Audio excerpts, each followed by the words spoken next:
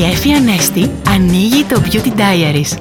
Όμορφοι φίλοι μου, σήμερα φτιάξτε το κολλάζ του Σαββατοκύριακου. Ένα ζευγάρι δίπλα από μια σκηνή.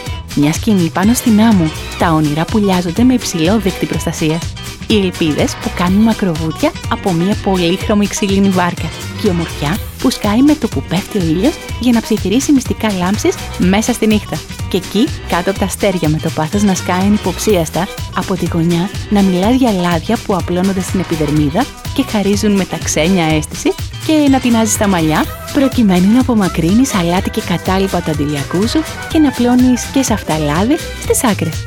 Και μόλις αυτή τη στιγμή μπορείς να περάσεις λίγο ρούζ στα μήλα. Σε ζέλ, εδώ, ταιριάζει στην περίσταση. Αδιάβροχη μάσκαρα και λίγο λιπλός. Κοίτα να βάζεις φαντασία στο ότι.